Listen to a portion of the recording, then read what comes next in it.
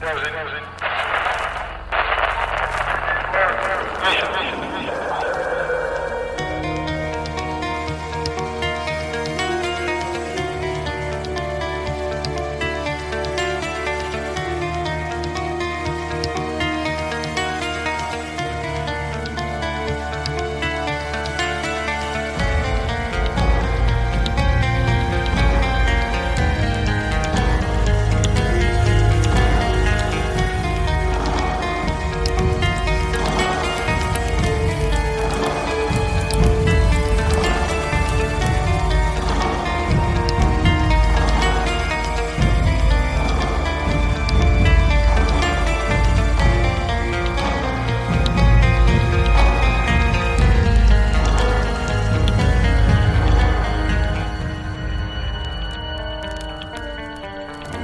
evening and welcome to Monsters Among Us. I'm your guide, Derek Hayes. Hey there folks, I'm so happy you could join me this evening for yet another installment full of ghosts, creatures, and unexplained phenomena, both in the skies and on the ground. But before we get started with tonight's episode, I wanted to remind everyone out there that they too could share their encounter stories on the show. Simply give the Monsters Among Us hotline a call at 1-888-608-NIGHT. That's 1-888-608-6444. You can also submit via email at monstersamonguspodcast@gmail.com or by visiting the Report Your Sightings tab on the website at monstersamonguspodcast.com. I look forward to playing your story on the air, and for those that have called in and not yet heard their story, don't worry, it'll get played. I oftentimes sit on certain stories, waiting for similar tales to be posted or certain themes to come up before sharing them. So, don't get discouraged. It'll get played. Alright, let's get on with it.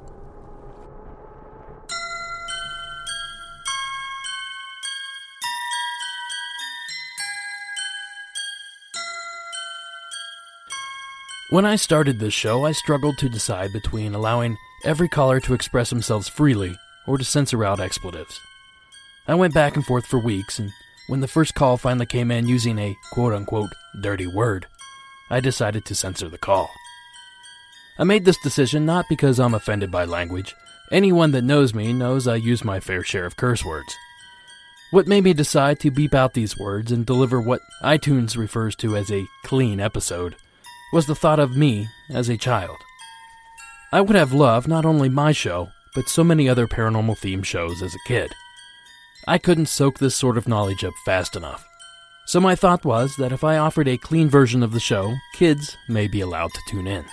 Here we are, nearly 2 years later, and I now realize I made the correct choice.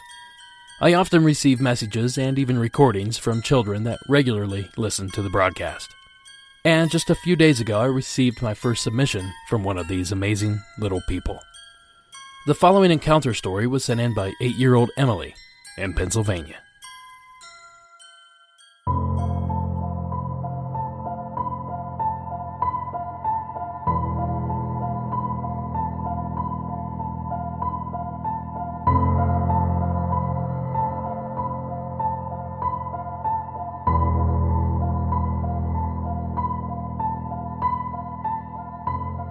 Hi Derek, my name is Emily, and today my mom told me a scary story that happened, when I was back, and I was 2 years old.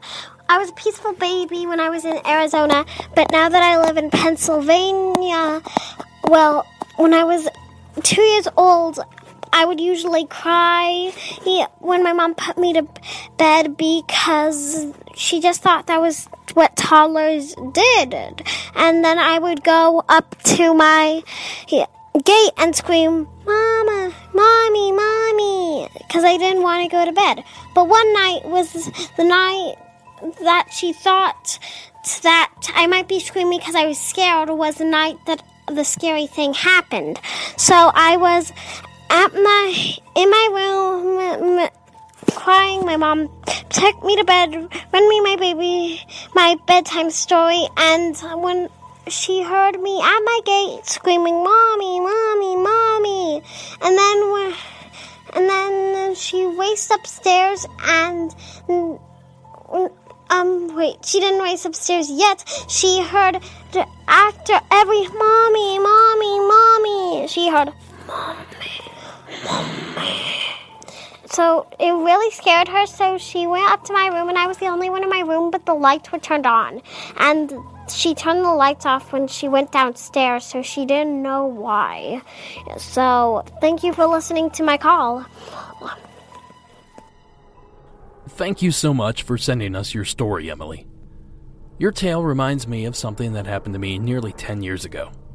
My brother bought his home off an elderly woman after her husband died. Side note, he happened to die in the home. Well, after a few months of living there, he began to experience strange things. He would hear whistling from other rooms in the house. This is something I actually experienced with him one evening after a football game. He'd also find things moved and apparently felt touching on his back and his head nearly every time he did the dishes. So during one of my visits home, I convinced him to let me do an EVP session in the basement. We set up the recorder on his foosball table and began asking a few questions. Upon playback, none of our questions were answered, but at one point during the recording there was a strange sound, followed by me saying, "Oh, it was just the dog." Then, as clear as day, on the recorder a gravely voice whispered, "Dog." Neither of us recall repeating the word, and nor does the voice sound like either of ours. It's a mystery as to where it came from. Of course, this was 10 years ago and the recording is now long lost, but I couldn't help but think of that experience when I heard Emily's impression of the disembodied voice in her home. In the email sent by Emily's mother, she had mentioned that the activity in the house became so unsettling that the family was forced to move. So hopefully the new home is more of a spirit-free environment.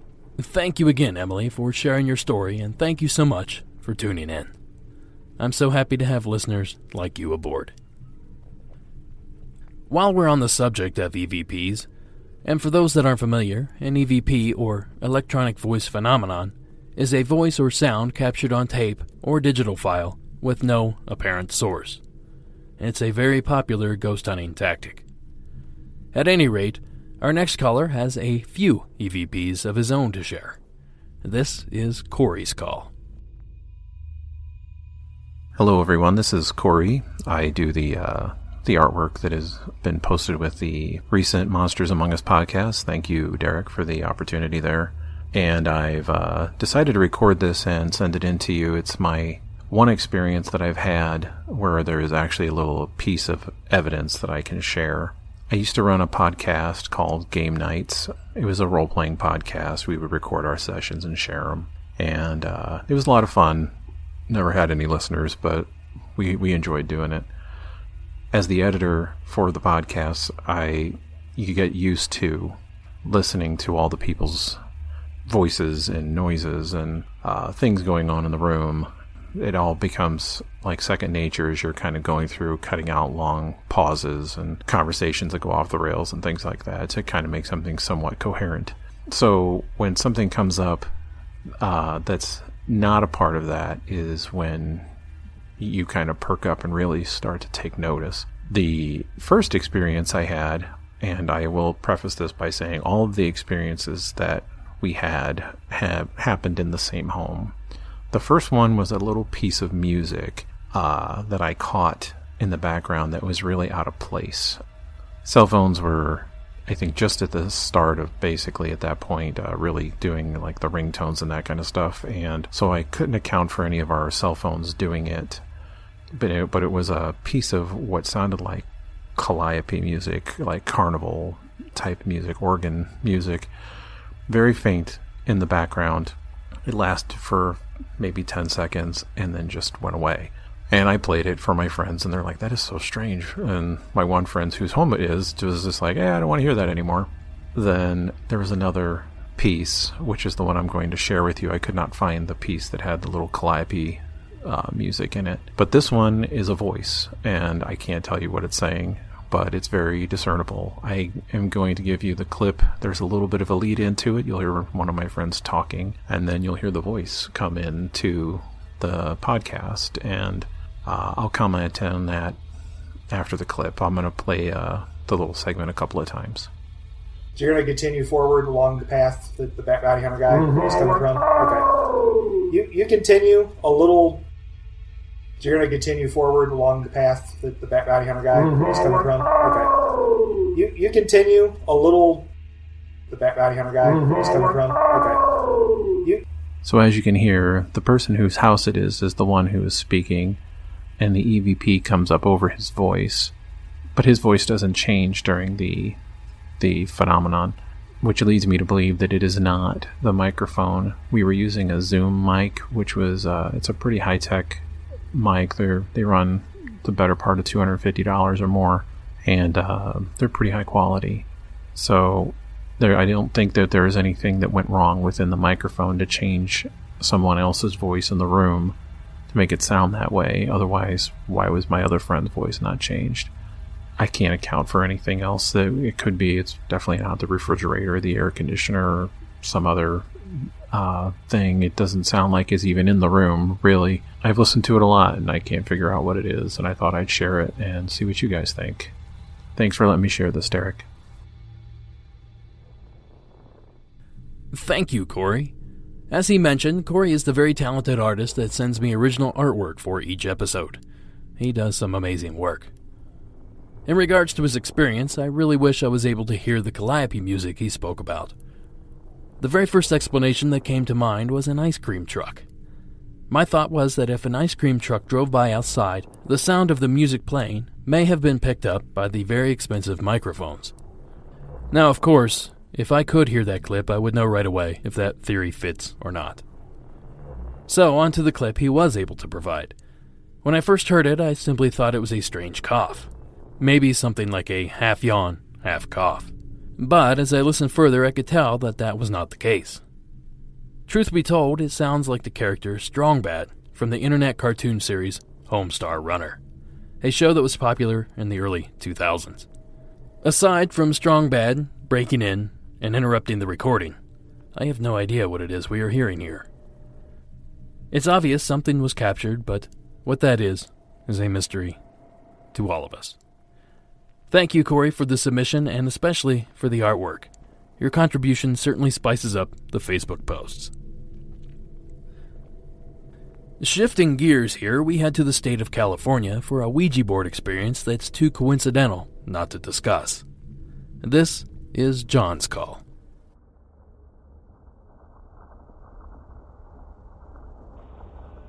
Hi, Derek.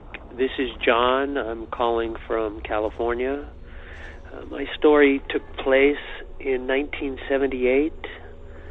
It was, as far as I can figure, either late August, September, or October. My family moved to Dublin in 1966 and bought our house, so we were the only ones that lived in this, and we really had no instances of anything happening. My parents would have some friends over occasionally, and I know that there was a few times that they did the Ouija board with the friends that came over. So we had a Ouija board at our house. One night, and this is why we think it was, my sister and I think it was late August, because school hadn't started and it was during the summer, and we had some friends over. And we ended up lighting a candle and turning out the lights and trying to do the Ouija board. And at one point, our dad came in and told us to turn on the light and blow out the candle because we were going to burn it out of the house. We ended up putting a sheet or some clothes in front of the bottom of the crack of the door and tried it again, lit a candle, and we were doing the Ouija board. My sister and I both had suspicions that one or the other was pushing the planchette, and I know that several times I lifted up my hands barely over the top and it was still moving, and evidently she did the same. There was at least one of my friends was doing the planchette with us, and we think there was one other person. It started by us asking if there was a spirit in the house, and slowly, painstakingly, the planchette moved towards yes. And it took a few minutes for it to finally get to the yes. And after we got it to yes, we asked, what is your name? And without hesitation, the thing just raced around the board, and it was Brandy.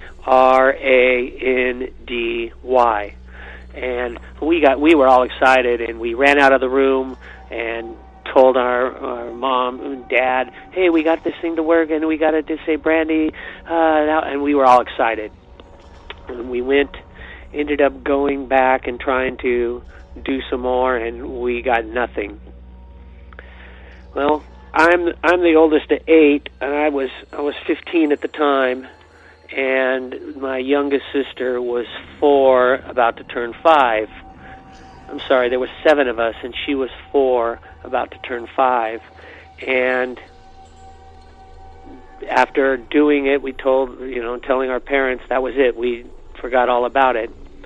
May 5th of the next year, 1979, my mom had a baby, and she told us, that they were going to name the child Brandy.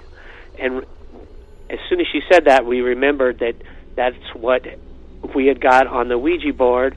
And it turns out, when we told my mother and father that we had got the Ouija board to do this, my mother was already pregnant, and she hadn't told anyone, and she'd already had the names picked out. So it was kind of weird. I know every once in a while we still talk about this, and that's my story. Thank you. Bye.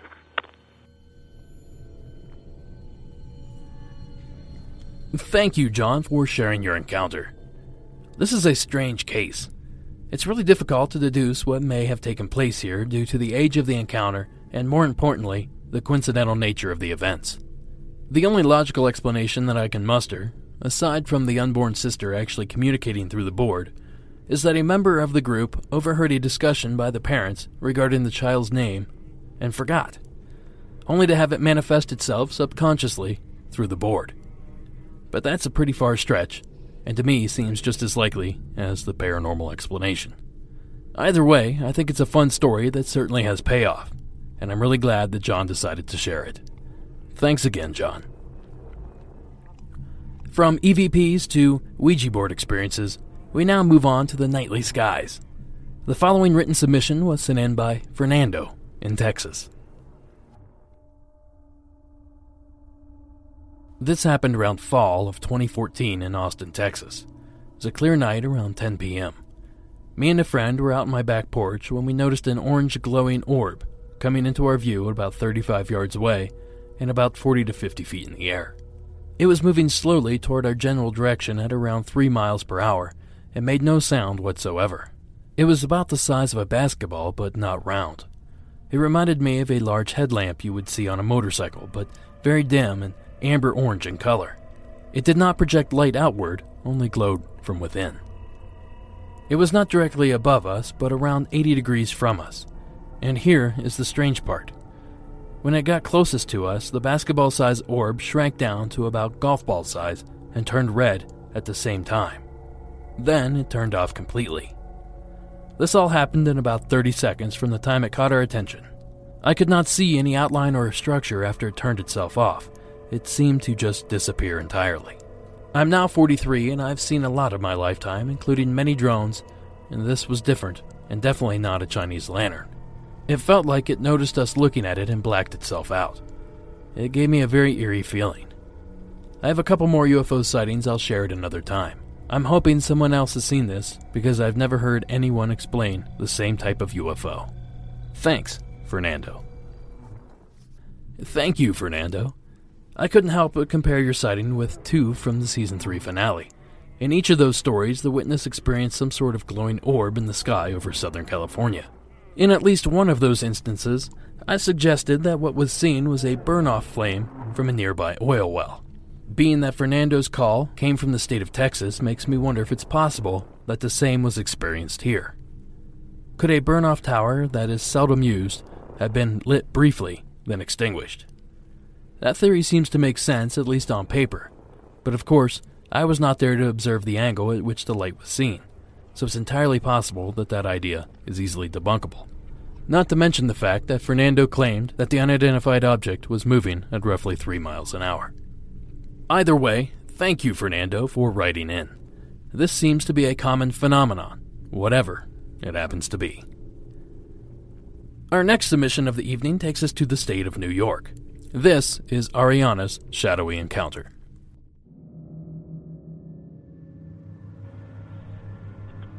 Hi, so my name is Ariana, and I'm calling from Dutchess County, New York.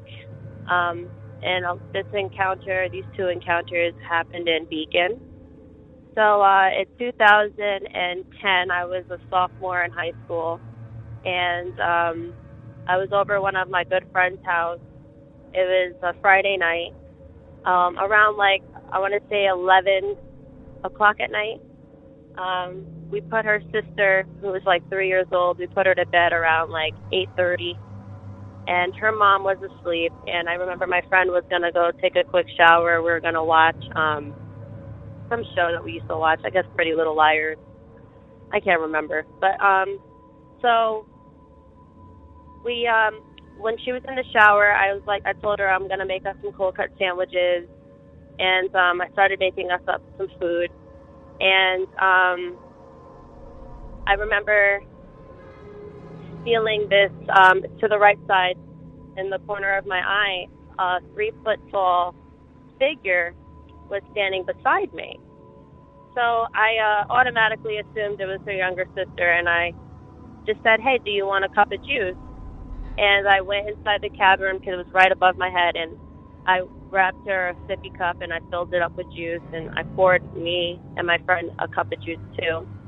And when I turned around, I saw the figure, walk towards the edge of the kitchen. And it turned the corner, and I remember it was a 3-foot-tall shadow being. And the lights were on, so I definitely, I remember feeling this cold chill, and I remember feeling really uncomfortable, and I was like, something's not right, but maybe my eyes are playing tricks on me. Maybe her sister just ran really quick into the bedroom because, it's late and she probably knows that she's not supposed to be up. Let me just go check on her. So I went into the room with the sippy cup, and I remember her 3-year-old sister was completely sleeping. She was drooling and snoring, and, you could tell the difference between a child who's awake and a child who's, pretend sleeping. So that was one of my, very first encounters with a shadow being. And I had another encounter a couple of years later. I was a senior in high school, and it was a Wednesday night. It was October. It was around, I want to say 8 or 9 o'clock. And I remember it was Wednesday because Thursday morning on my street, we would have our garbage picked up. So all of our garbage cans were lined up to the edge of the sidewalk. And while we were approaching my house, I remember seeing this tall, dark figure hiding, hunched over behind the garbage can next to my neighbor's house. And I remember grabbing my boyfriend and going, "Do you see that?" And he was just like, "What are you talking about?" And I pointed, and as soon as I pointed, this thing stood up, and it was 6 foot tall. It was a very skinny, dark shadow figure. And I remember it just bolted straight at me. It ran straight at me. And I remember trying to move out of the way, and it just happened so fast. It hit into me, and I just remember feeling this really cold, tingly feeling throughout my whole entire body. And I was hysterical. I was screaming. I was just freaked. And my boyfriend was looking at me. I was absolutely insane. I remember explaining to there was something that just ran at me, you didn't see it, and he was like, "No, there was no logical explanation for what I saw. And I just remember it was one of the most scariest things that I have ever encountered. So yeah, those are my two experiences with shadow people or shadow beings or the shadow men. And I hope to call in some more and share some more of my encounters. My dad actually introduced me to the show, and he watches it frequently, and we always listen to your shows often. So yeah, thank you for giving us something that we can call in and be able to share our encounters and not feel like it's so abnormal. All right, till next time. Thanks, bye. Thank you, Ariana. There are two aspects of your story that jump out to me. First is the mention of a short shadow entity. While smaller shadow beings are not unheard of, they are a bit rare in my experience. I've probably received 36 Shadow Man encounters since I started the show, and in all but one, the being was reported as normal height and sometimes taller. So the mention of the shorter entity piqued my interest. The second detail that struck me was the fact that the taller entity encountered moved toward Ariana in a seemingly aggressive manner. This is a new one for me. I cannot recall a single instance where a shadow being made a move toward a witness. I can only imagine how terrifying those brief moments would have been. To see something that strange than to have it run toward you at a high rate of speed. I'm gonna go ahead and pass on that one. Thanks again, Ariana, for sharing. I'd be interested to know if there are other cases out there of either short entities or shadow people that seem to move aggressively. Now, before we move on to the final call of the evening, I want to touch on a couple quick things. Do you have a Monsters Among Us t-shirt featuring the terrifying mirrored men? If not, you're in luck. Hit up the website and click on the shop tab. There you will find this exclusive design for the low, low price of $14.95. All proceeds from the sale of these bad boys goes to help the show grow and continue, save for a small amount designated for the artist. Who is the artist, you may ask? Well, it's none other than the talented Julian Meyer of Cryptid Zoo. Julian is amazing, and so is his artwork. If you like the Mirrored Men shirts, I highly suggest you check out his other works. You can find a link to his site in the show notes for tonight's episode. And speaking of support for the show, I want to take a quick moment to thank Teresa Z for her very generous donation and overall support of the show. Thank you so much, Teresa. Your generosity goes a long way to ease the financial burdens of the show and to ensure that it continues for a long time. If you'd like to join Teresa in donating, please visit the Support the Show tab on the website for donation options. Lastly, I want to thank all those that have recently left reviews on iTunes. They are pouring in, and amazingly, they all seem to be positive. So, thank you all for taking the time to throw me a bone. While ratings and reviews help generate new listeners, the best way for the show to grow is still word of mouth. So, if you would be so kind as to share the show with friends, post about it on social media, and by all means, interact. The new fan page is set up to allow listeners to post their thoughts and any other bits of information they feel other listeners would like to soak up. So by all means, let's see those posts. Alright, enough of all that, let's get back to the show. Our final call of the night is a strange one. The following call comes to us from the state of Florida. Hey, so 2009, the month of February, can't remember the exact date, 4 a.m., around thereabouts. I say that because I was running and didn't have a watch on, but I know I'd left the house free. And at that time I was training for long-distance races, so I was running for hours, and I had to start out really early. And I ran on trails because I was training for, that's what I did. I still do, run trails. So the area I was in, central, southwestern Florida, and there was a interconnected series of wilderness parks that had a trail that was the connection that connected all these areas. Some were more, what's the word, civilized than others, and some are just sort of preserves.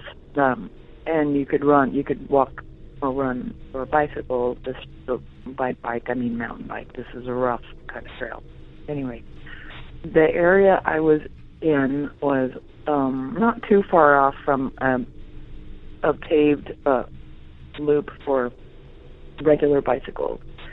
But I was heading off that part of the park into a much more wilder part.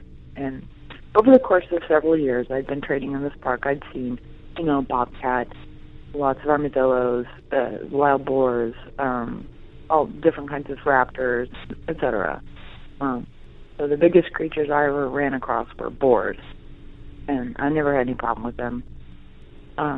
Anyway, I'm tooling along and about to take a turn into this wilder area of the park when I see something ahead of me where I'm supposed to be making a right turn into a wilder area. By which I mean, once I turn into that section, it's just a straight shot into, for a good hour or so, easy, maybe 2 hours, it just gets less and less civilized. I'm not very articulate right now. It just gets into a wilder area of the park that's not maintained, okay? But it has this trail. Anyway, I'm seeing something ahead of me and hearing something, and I'm very attuned to that because I'm alone in this early part of the day in this park, and of course I'm paying attention. I hear like a snuffling sound up ahead, and I think, it sounds kind of like armadillos when they root around, except it's coming from a much higher place, like it's not on the ground, and I start to see the movement associated with the snuffling noise, and I would estimate, because I was up pretty close to it, I would say maybe 100 yards away when I noticed it, and as I approached it, I was, running, not fast, trust me, I saw this a movement that was 6 to 7 feet up high, not in a tree, coming from the ground. This what I was seeing was I hesitate to say 7 feet, but honestly, that's what it was. It was really, really tall. This creature, or this movement, at the time I was not sure what it was. And the reason I could see the movement, it was like a half moon in the sky. This thing was pale white. I couldn't smell anything. They did see something about that tall, 7 feet tall, moving, and the more I approached it, the clearer that became, that I was looking at something that was that tall, and pale white, and was shuffling around in this little tight grouping of pine trees, the kind of brushy southern pine. It appeared to be rooting around or messing with the bark or looking for insects or something, that kind of animal behavior. And my breath was taken away by the fact that this thing was that tall. You just don't encounter things of that size in the area I was in. And I thought, I can't believe it hasn't noticed me yet. And seriously, just as I thought that, the snuffling stopped, and the thing alerted, the way an animal does when it recognizes there's something going on around it. So the thing, I guess creature, it's so hard for me to admit that, but what else? Anyway, it alerted, paused, stopped. The snuffling ended, the movement stopped, and by movement, the movement I was discerning was natural, animal movement, all appearances, other than the giant size of this thing and the pale color of it, it was acting just like an animal would. So it froze, and my heart, something that large pursues me. I'm alone, I have a little running knife. That's all I've got. I was terrified. The only thing I could do was decide not to take off onto that wild part of the trail. I decided I'm going to go back to the paved loop and take an entirely different route, and God help me. So I just start to do that. I take a left, and I just take off, and I think, chases me, what am I going to do? And I'm basically thumbing through my brain trying to think, okay, what are things I can do if this animal decides to pursue me? And it didn't. I just kept going and going. I mean, on sheer adrenaline, and I can't even remember the route I took. It was just some other, BS route to get me back to my car that morning. And I remember thinking, how am I ever going to run this route again? I'm going to be terrified of that one area, but that creature never returned. I wish there'd been someone else with me to see this. I even inspected the area it was rooting around in, and I didn't see anything unusual. Like I said, there was no smell associated with this creature that was of, those skunk-y stink. Plus, in reading about, trying to follow up on this, the color of this creature seems to stand out. Like sightings of Bigfoot-ish type creatures in Florida never say that the creature is pale white. Also, the skunk ape part, there was no stink with this creature. I mean, nothing profound or anything like that. No, there was no stinky smell, and it was just so damn tall. I've never forgotten it. And it made me realize, what am I doing out here? If I encounter something like that, I mean, I am all alone. I did keep training, though. I did keep running, and I never had that happen. I never ran into anything like that for years. I mean, all the way up to until the end of 2016, I ran those trails, and I never, ever saw anything like that again. I did try to report this on another paranormal type website, and I kind of got mocked, sort of, like, oh please, oh stop. So I'm giving it another chance with your podcast, because I've heard some crazy stories and nobody's getting made fun of, and that's good. So I don't know if anybody else has ever encountered like a 7-foot tall white creature in the woods. But I'd love to know if they did. Thank you. Bye.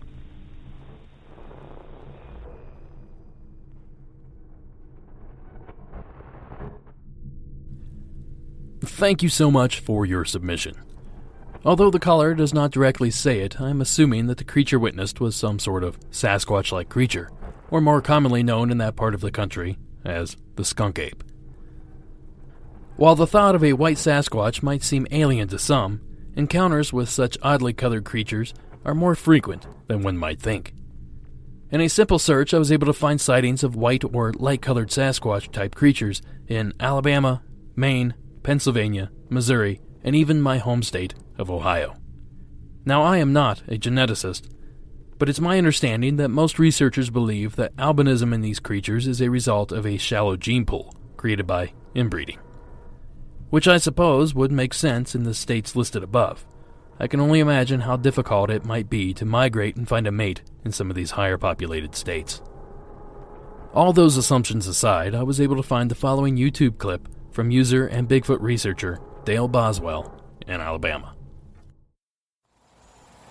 Hello, this is Dale Boswell. This is my front yard in Phoenix City, Alabama. Recently I decided to make me a lawn decoration of a Bigfoot figure. Here's my Bigfoot buddy, my silhouette that I built out of plywood.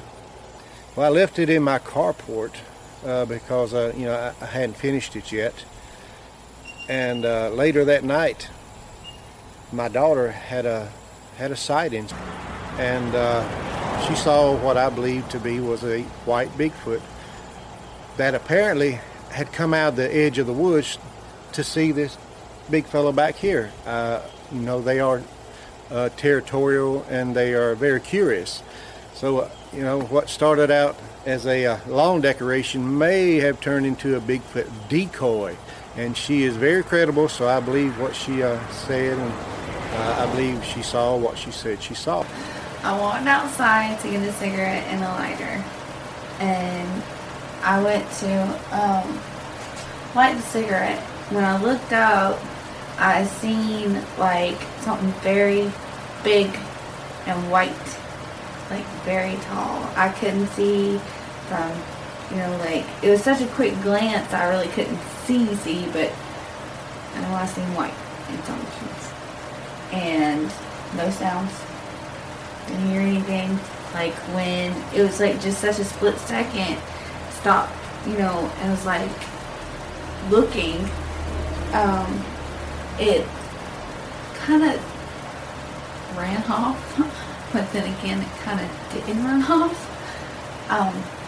It didn't leap, it didn't jump, but no noise either. Like, I don't know how to exactly explain how it just, like, it's not one of those, it was there and then poof, it was gone. You seen it, or I seen it, it was there, but then, I seen it kind of like leap off. It wasn't leaping. Yeah, very light, very, very tall. Like, it couldn't have been, like, I don't even know if any bears are around here, because, like, it'd be bigger than a bear. Yeah, so, and it wasn't a dog, there was no way. That's why I stopped, like, and was stunned, because, like, dogs are not that big either. Yeah. Was it solid white? No. There was some, it was like, I guess a watered down orange kind of color, but it wasn't much. Like, in the fur, I guess you'd call it fur, hair, fur, I don't know.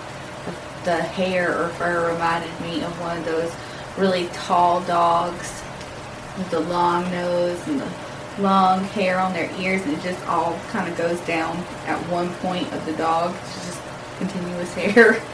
That's kind of what it reminded me of. The legs look really huge. Yeah.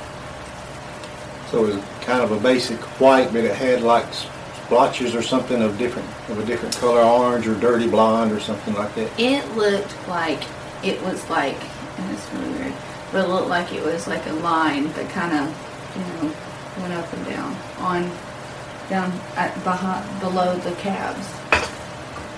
That was all that I could see, though, was the white bottom and that color and the hair. And it was so fast, that's all I got a glimpse of. And I was so stunned, I was like, okay, what was that? It confused me because I didn't hear anything either, like, nothing. That's also what scared me, because I didn't hear no leaves, no twigs, no grass, nothing. Like, when I said it leapt, I mean, like, it didn't really leap, but it didn't run either. But when it moved, there was nothing. No hearing, no sound. I was really confused. I live in a wooded area, basically, a few houses here and there. But there's plenty of room for a Bigfoot to come, but I never thought there would be one this close to my house, within 40 steps from my front porch. So I am pumped up and I'm excited. I haven't been doing this very long, just a little over a year as far as actual Bigfoot research, and I haven't done near as much as a lot of people do. So I feel very fortunate to have this encounter had happened basically in my front yard. You can find a link to that video in the show notes. I've also added a link to an infamous white Bigfoot encounter from Pennsylvania. The validity of that particular video is in question, but it's interesting nonetheless. The last thing I will add here is that the description of the watered-down orange color of the creature's hair in the YouTube clip rang true to me. You would expect a large, white creature to have some staining on it from its surroundings, and being that a majority of Alabama is red or orange clay, that all makes sense.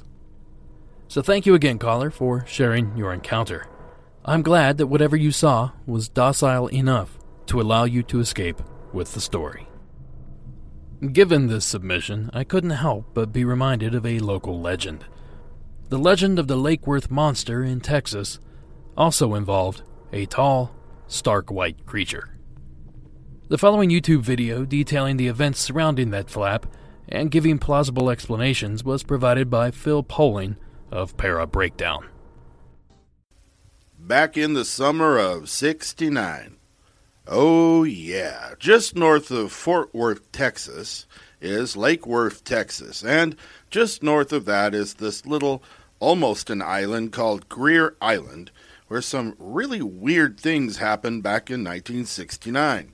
Now, I gotta tell you, I, like most people, love a good campfire tale, whether it's the Wendigo or the Owl Man or Bat Boy or the Bunny Man. These stories are sure to get some well-deserved attention, especially if they are based on actual events. On July 10th of 1969, the headline in the Fort Worth Star-Telegram read, "Fishy man-goat terrifies couples parked at Lake Worth." Holy crap, that's an attention-getter. The basic story is that 3 couples were parked out near the island when something jumped out of a tree onto the hood of one of the cars. It scared the hell out of the small group, and they left the area in a hurry, later showing up at the Lake Worth Police Department, where they retold the event in emotional outbursts that, concerned the police, to the point where they went out to the scene to check it out. Nothing was found. A later event occurred that was said to involve many members of the community and a local sheriff's deputy, in which some creature was said to have thrown a car tire 300 feet into the search party that was out looking for the monster. Of course, by that time, quite the number of the populace had been whipped into a frenzy, jumping at just about everything that moved. The local newspapers had something to do with that, with reportings such as "Witnesses watch monster cavort, Lockworth monster, reportedly furry, scaly, and ghosts seen on Greer Island." Anyway, the reports of what the thingy looked like were only limited by the imagination of the teller. Some said it was a really big bobcat, others said it was an ape that had been horribly burned in a circus fire. Others said it was the infamous Mudman, who prowled the area for years and deserves his own story. Some said the monster had a short humanoid body with a long neck. It had the head of a goat or a dog and a horn in the middle of his head. Some said it was a satyr. Later reports indicate it being a Bigfoot, regardless of the fact that the original sightings describe it as being half man, half goat, and covered with fur and scales. Others claimed it was between 6 foot 9 inches and 7 feet tall, 250 to 300 pounds, long necked, floppy eared, slope shouldered, pot bellied, covered in white hair or scaly. Then there were the disturbing tales of horrific mutilations of animals in the area, dogs, cats, and more that were being accredited to the big, hairy, scaly, hoven-horned ape-man thingy. A photo was taken of the creature in October of 1969 by Alan Plaster, who snapped it at 1:15 a.m. near Greer Island. Plaster was later interviewed in 2006, and at that time he didn't buy the monster story anymore. He was quoted as saying in the Star-Telegram, quote, "Looking back, I realized that when we drove by, it stood up. Whatever it was, it wanted to be seen. That was a prank. That was somebody out there waiting for people to drive by. I don't think an animal would have acted that way." And then there was an artist's rendition of the photo made that adds quite a bit not seen in the original photograph. Artistic license be damned, there was simply too many variations and descriptions made by too many people for it to be considered as any one creature. And then there were the claims of hoaxing. Stories floated around the police department that said some teenage pranksters at Brewer High School in White Settlement were behind the monster. They had found an old gorilla suit and wore a clear plastic mask to scare people with. In 2005, the paper received a handwritten letter with no name and no forwarding address. The writer claimed to have used tinfoil to make a homemade mask to scare a truckload of girls. Also rarely mentioned is the report at the time of the incidents of police questioning several Castleberry students who were found with a faceless gorilla outfit and a mask. There was even a kennel operator near the lake who claimed to have lost a macaque monkey during that summer, and the report of someone releasing a bobcat on the island that could have accounted for the animal attacks. Years later, someone calling himself Vinzens admitted being involved in the infamous tire-throwing incident of July 11th. He said the tire went airborne only because it hit a bump after they rolled it down a hill. All in all, the whole crazy affair with monsters and such died down after the school was back in session in the fall of '69. Some say this points to the probability of student pranksters. From my skeptical side of things, because no one can agree on exactly what in the hell this thing even looks like, how can we be expected to acknowledge its existence, especially from the concept of an impossible hairy, scaly goat Bigfoot? I mean, what family tree did this thing fall out of? But if you think I'm going to give any credence to the admitted hoaxers, well, you're wrong. We have unconfirmed admissions from alleged students at several different schools reporting different variations of different pranks, and all being given by anonymous hoaxers. That's a whole lot of nothing. So I think the entire story, from beginning to end and from either side, came from overactive imagination fed by fear, misinformation, assumptions, false reports, and media hype. After looking at all of what has been presented, I can't imagine why anyone would take any of this seriously. But hey, it does make for a great campfire tale.